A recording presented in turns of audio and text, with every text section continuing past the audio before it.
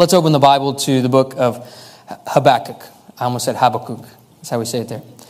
The book of Habakkuk. It's after Nahum. If you don't know where Nahum is, go to the front. The book of Habakkuk.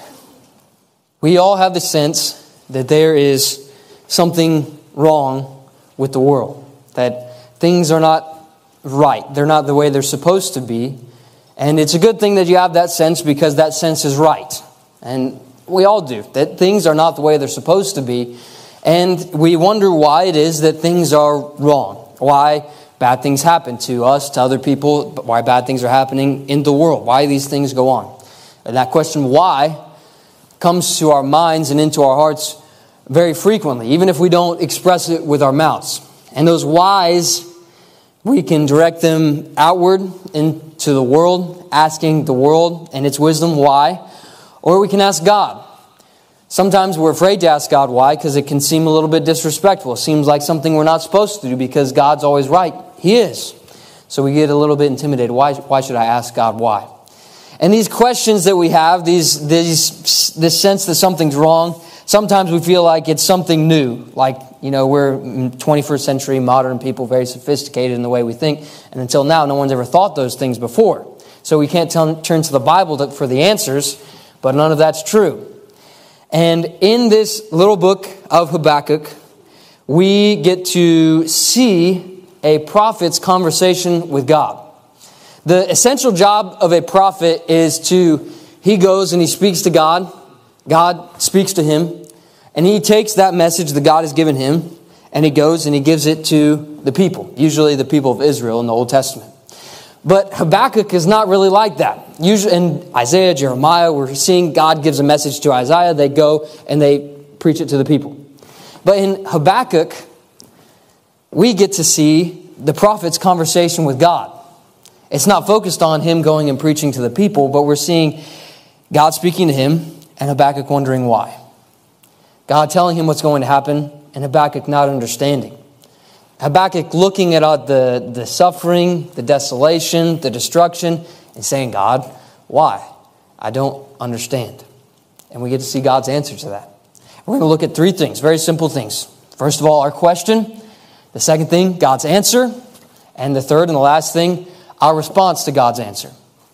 So we're all asking why. We wonder why are things happening? Why is there suffering? Why is there whatever these things that are going on in our life and around the world? Why is a question, and you usually expect a reason. If you ask someone why, you want a reason. Why did you do this? They're going to tell you why they did it. But God's answer to our why is usually not the reason why He did it. He usually doesn't clue us in on the reasons He's doing all the things He's doing. We're probably not going to know those things. His answer is usually a who. His answer is usually to tell us that I am God. And our job is to accept that answer. Our job is to accept that answer. So let's look at the book of Habakkuk. Chapter 1, verse number 1. It says, the burden which Habakkuk the prophet did see. O Lord, how long shall I cry, and thou wilt not hear? Even cry out unto thee of violence, and thou wilt not save. Why dost thou show me iniquity, and cause me to behold grievance? For spoiling and violence are before me, and there are that raise up strife and contention. Habakkuk comes from the nation of Israel. And what's going on in his country, the special people of God who are supposed to be worshiping Him and teaching other people to worship Him, is that the prophets, the priests, the kings, the rulers are all corrupt. They're not worshiping God. The temple has been perverted. The people are worshiping idols. And the kings and the prophets and the priests are teaching them to worship idols. And Habakkuk, who loves God, speaks to God and wants his country to follow God, is saying, God, why is this what's happening? Why is this what you're making me look at? Why are these the people that I'm preaching to? Why aren't they listening? Why aren't people following you? What's going on? Why is there wickedness? Because faithful people that love God, struggle with evil. We struggle with evil, and that's a good thing.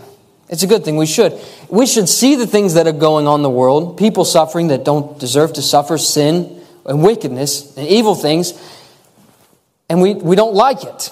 It causes strife in our heart. There's a struggle going on inside of us. We struggle with evil, and that's a good thing. You shouldn't desire to stop having a struggle with evil inside your heart. You just have to know where to go with that struggle. And it seems sometimes like God is indifferent. That's what Habakkuk is feeling like. He's saying, Lord, why am I crying out to you and you're not listening? He even, in verse number 3, it seems like he's almost blaming it on God. He says, God, why are you the one making me look at iniquity and violence and all these horrible things? Why is this what's going on? And this is something that people have felt for a long time. It seems like God is indifferent to what's happening. It seems like he's not listening and watching what's going on in my life. You know, Psalm 13, verse number 1 and 2. The psalmist writes, how long will thou forget me, O Lord? Forever? We feel like, I'm struggling with these things that are going on in my life, and I feel like God's not listening. And we think, I have nowhere to turn with this. But the Bible was written to help people get through a world that's full of evil, wickedness, and all these different things.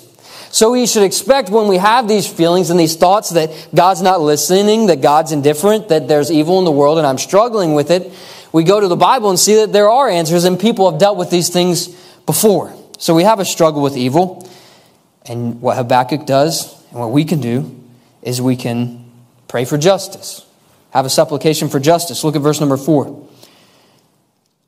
Habakkuk 1:4 says, therefore the law is slacked, and judgment doth never go forth. For the wicked doth compass about the righteous, therefore wrong judgment proceedeth. Habakkuk he's a little bit worried because he's preaching, the Word of God is there, and it seems like the Word of God is what he's saying is it's paralyzed. We know that the Word of God is powerful, but sometimes people don't listen to the Word of God. A lot of the time, people don't listen to the Word of God, and people don't really have to care what it has to say all around the world. So it seems like that powerful Word, that righteousness, that judgment of God, it seems like it's paralyzed. It seems like it has no power. We want the justice. We want God to reign and do everything perfectly, but that's not happening. So we want justice. Of course we want justice. God placed that desire there. But we can't forget that God is still working. Even though He's not finished with this world, He's still working in this world right now. God is the one that is in charge. Even now, even though there's evil in their sin, God is still in charge. Proverbs says that the king's heart is in his hand and he turns it like a river. He's in charge of the people that are in charge. God's still ruling.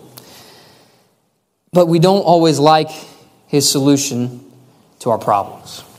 Habakkuk says, God, why are all these things happening? And God gives him an answer. Verse number 5. So we're looking in on a conversation, and God begins to speak in verse number 5. He says, behold ye among the heathen, and regard and wonder marvelously.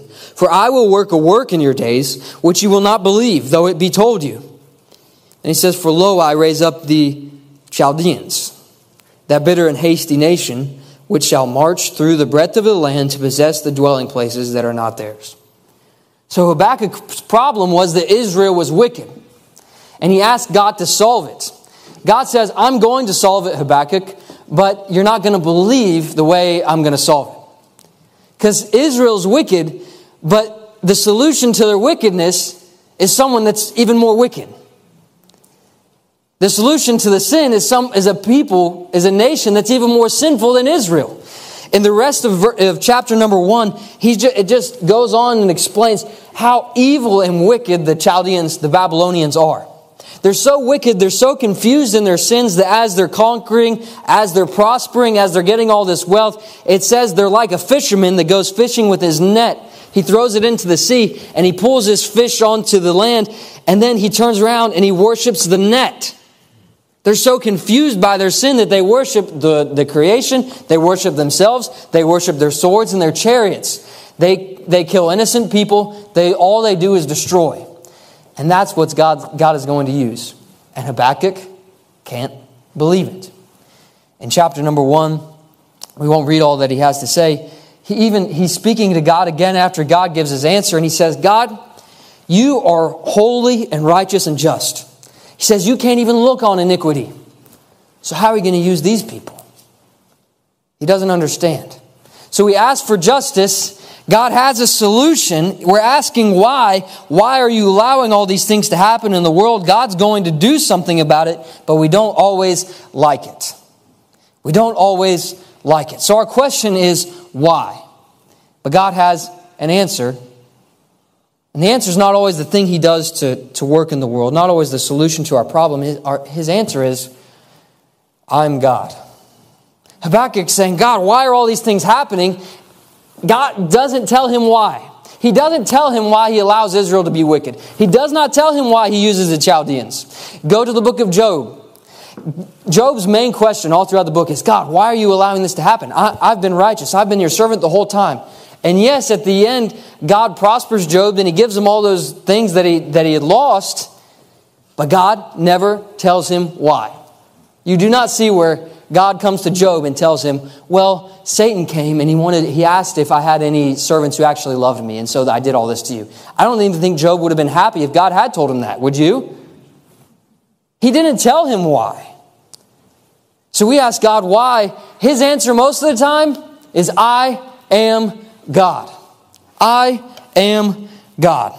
Go to Habakkuk chapter number 2. Habakkuk number 2. So Job has asked God why, and now he's ready to receive God's answer. Chapter 2, verse number 1. I will stand upon my watch and set me upon the tower, and will watch to see what He will say unto me, and what I shall answer when I am reproved. And the Lord answered me and said, write the vision, make it plain upon the tables, that he may run that readeth it. So Habakkuk asks why. We have these questions. I've already said the right place to bring them to is God. The sin isn't in asking God. It's not even in asking Him why.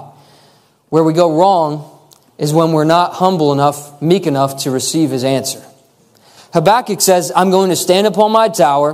I'm going to wait for God's answer. When He answers me, I'll be reproved. Habakkuk already understands that he's the one that's wrong. It's not God. So I don't understand. It's not because God is unrighteous. It's not because He's somehow made a mistake. It's not because He's not wise enough or powerful enough to do things the way they need to be done. The problem is on my part. The lack of understanding, the lack of wisdom is on my part. And so when God answers me, I'm going to stand upon my tower. I'm going to wait for the answer, and I'm going to allow myself to be reproved.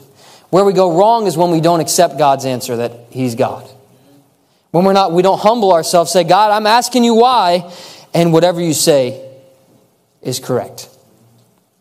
Even if I don't like what you're doing, even if I don't like that Israel's wicked and you're going to use the Chaldeans to punish us, even if I don't like that you're not answering my prayers and giving me the blessings that I'm asking for, I'm not seeing your hand in my life like I want to or like I have in the past, I'm going to ask, and when you answer me, I will receive that answer, I will be reproved, and I will accept it.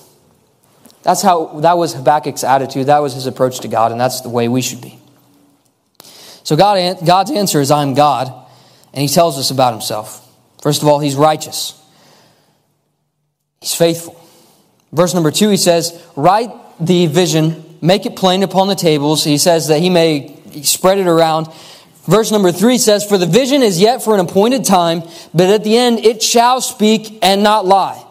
Though it tarry, wait for it, because it will surely come, it will not tarry. God is faithful and righteous. What He said will happen. The prophecies of the Scripture will come to pass. Even though He's delaying, even though He's tarrying, we know why He's doing that, and it's so that you could get saved. But look in 2 Peter, so that someone else can get saved. So even though it seems like He's not been faithful to His word, and all these things are happening that shouldn't happen, even though it tarries, it's not really tarrying. He's still working. He says, even though it tarries, it won't tarry. Even though it seems like we're waiting and Jesus needs to come, He needs to solve this, He needs to make everything right, He's still working now. And He's still faithful to His word. He's not unrighteous that He's forgotten, that He won't do what He said. He's not unrighteous that He'll allow evil and wickedness to go unpunished. One day, He's actually going to make every wrong right. One day he will judge sin. And people that are prospering now because of their wickedness will be humbled, will be punished. And the people that are suffering now because of their righteousness will be rewarded and glorified with their Savior. He's not unrighteous. He's not unfaithful that he would forget and that he would allow evil to go unpunished. He's watching. He sees everything. Go to verse number 18. Habakkuk 2:18 says, "What profiteth the graven image that the maker thereof hath graven it? The molten image and a teacher of lies, that the maker of his work trusteth therein, to make dumb idols. Woe unto him that saith to the wood, Awake, to the dumb stone, Arise, it shall teach. Behold, it is labored over with gold and silver, and there is no breath at all in the midst of it." It's talking about idols, but those idols are being compared to the Lord. The idol, it has to be made. It has to be made by a craftsman. And in the book of Isaiah, there's another passage that it's almost humorous. It talks about the idol maker. He carves the idol and he bows down and he worships it. And then with the carvings that came off the idol, he uses it to cook his food. The idol can't hear. The idol can't listen. The idol can't answer prayers. It can't speak. It has no power. It can't do anything. But our Lord's not like that. We feel like He's not watching. We feel like He's indifferent, but that's not true. Idols are indifferent. All the things that we desire in our heart that aren't God, those things, they are indifferent to your suffering. Money doesn't really care if you're suffering or not. Status doesn't really care if you're suffering or not. But God does care. And He is watching.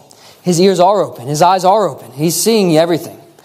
He's watching. He's everywhere. He's in charge. And the next thing is that He is King and He is holy. Look at verse 20. We've already read about all the idols. But Habakkuk 2:20 says, "But the Lord is in His holy temple. Let all the earth keep silence before Him." The world is striving. There's wars. There's fighting, disease, sorrow, death. But God is still on His throne. He's still seated in the holiest of places. And the whole world is silent before Him. When the world stands before God, it can't oppose Him. All the most wise, all the smartest, most intelligent people, they don't have an answer for Him. They're silent before Him. God is still holy. He's still in charge. He is still King. So Habakkuk asked why. God's answer was not, well, Habakkuk, I'm going to do this and this and this so that I can do this, and one day Jesus is going to be born in Bethlehem. He didn't tell that to Habakkuk. He didn't say, I'm going to allow you to suffer. People aren't going to listen to your message. The kings and the prophets are still going to be corrupt. And then a nation's going to come and tear down the walls of Jerusalem. They're going to burn down Solomon's temple. All of the princes, all of the people, they're going to be carried captive. That's not what He says. He says, I'm still seated in my holy temple. And then Habakkuk's response is something we would do well to follow. Chapter number 3 is a little bit different than chapters 1 and 2. So far, it's been a conversation between the prophet and God. Chapter number 3 is a prayer in the form of a psalm. And our response to God's answer of I am God should be to worship Him. Should be to worship Him. That's what Habakkuk does. He doesn't understand. He still doesn't get it. He still does not get it, but he says, God is God, and I'm going to worship Him no matter what He does with my life. No matter what He does in my country, no matter what happens, I'm going to worship God because He's still God, no matter what's going on around me. So he begs God to work in his days in verse number 2. O Lord, I've heard thy speech, I've heard your answer, and I'm afraid. I was afraid. O Lord, revive thy work in the midst of the years. In the midst of the years, make known. In wrath, remember mercy. He says, God, you're bringing wrath. I want to see your work again, but as you're working in wrath, as you're doing these things, please remember to be merciful. He begged God. Begging God is a form of worshiping Him because you only beg somebody that can give you something. If you go to other places around the world, you'll see people, they'll probably beg you for something. And that's because they think you can give you something. When we beg God, we realize I don't have the answers. I don't have the solutions to what's going on around me. So I'm begging Him. I'm worshiping Him. He's in His holy temple. He is the sovereign King, and I need Him to work. And as He's giving out His wrath, as He's giving out justice, I need Him to remember mercy, or even I would be consumed. So we beg Him. And then we behold Him. We see Him for who He is. We allow Him to be who He is. God is not conformed to our image. God is not exactly what we want God to be. When He says, I am God, there are parts of Him being God that we don't like, that don't jive with what we want Him to be. But as we're listening, as we're asking, as we're standing on the tower and waiting for the answer, like Habakkuk, and he gives the answer, and he says he's God, and there's parts of God that don't allow me to be what I want to be, that don't allow me to do what I want to do, we accept his answer and realize, I'm wrong. I behold God, I see God for who He is, and I allow Him to be God. I should allow Him to be God. Habakkuk saw God in all His power. We're not going to read all the verses, but there are some times, especially in the Old Testament, where God, He steps forward. He allows people to see some of who He is, and usually it's terrifying. When He came to the mountain, Sinai, up to that time, one of the greatest revelations of God, Him giving that great covenant with His nation Israel, giving out the law, giving out a huge portion of His word. What happened? He came to the mountain, it smoked with fire, there was lightning, there was thundering, and the people said, we don't want to go there and be close to God because we're afraid of Him. And do you know what God said? He says, yeah, don't come close. You're right. There was one person that could go. And when He went, the people didn't even want to be around Him. They didn't want to see Him. God was a little bit scary. In this book of Habakkuk, it says he goes and the mountains run from Him. The sea asks for mercy. It says, don't destroy me. Creation. That if you go to the ocean and you try to stand in the ocean, even if you're a big man, the wave's going to knock you over. It doesn't care whether you're there or not. But that sea, that ocean, asks God for mercy. He is mighty and powerful and sometimes terrifying. If you're not saved, you should be scared of Him. People that don't know Him should be scared of Him because He does have wrath and justice. And He is going to punish. And there is going to be a payment. Allow God to be God. When we behold God, we should be humbled, even to the point of trembling. After Habakkuk has had this vision, this glimpse of God, I would encourage you to read it in chapter number 3. In verse number 16, he says, when I heard, my belly trembled. My lips quivered at the voice. Rottenness entered into my bones, and I trembled in myself that I might rest in the day of trouble. When He cometh up unto the people, He will invade them with His troops. He beholds God. He says, God is God, and I'm not. So you ask God why. You want to understand. You want to know. When He says something, when He gives you an answer, are you going to accept it? Or are you going to be the one reproving Him? Are you going to realize He knows everything and I know nothing? So we behold Him, and the last thing, in our worship, we bless Him and realize He is the blessing that we need.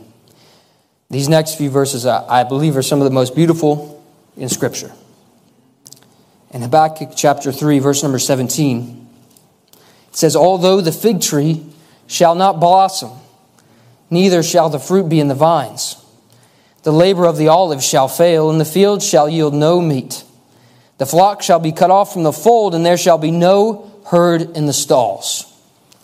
If no one listens, if Israel is still wicked, if He doesn't answer my prayers, if He doesn't give me the blessings that I'm asking for, if I don't prosper, if I'm not successful, if I don't see Him working in my life like I want Him to, if the answers to prayer never come, if the fig doesn't blossom, yet I will rejoice in the Lord. I will joy in the God of my salvation. Israel was ready to be destroyed. The wall was going to be knocked down. Habakkuk didn't see it like Jeremiah did, but when Jeremiah saw it, he cried. Habakkuk gets he's understanding a little bit what's going to happen, and it's bad.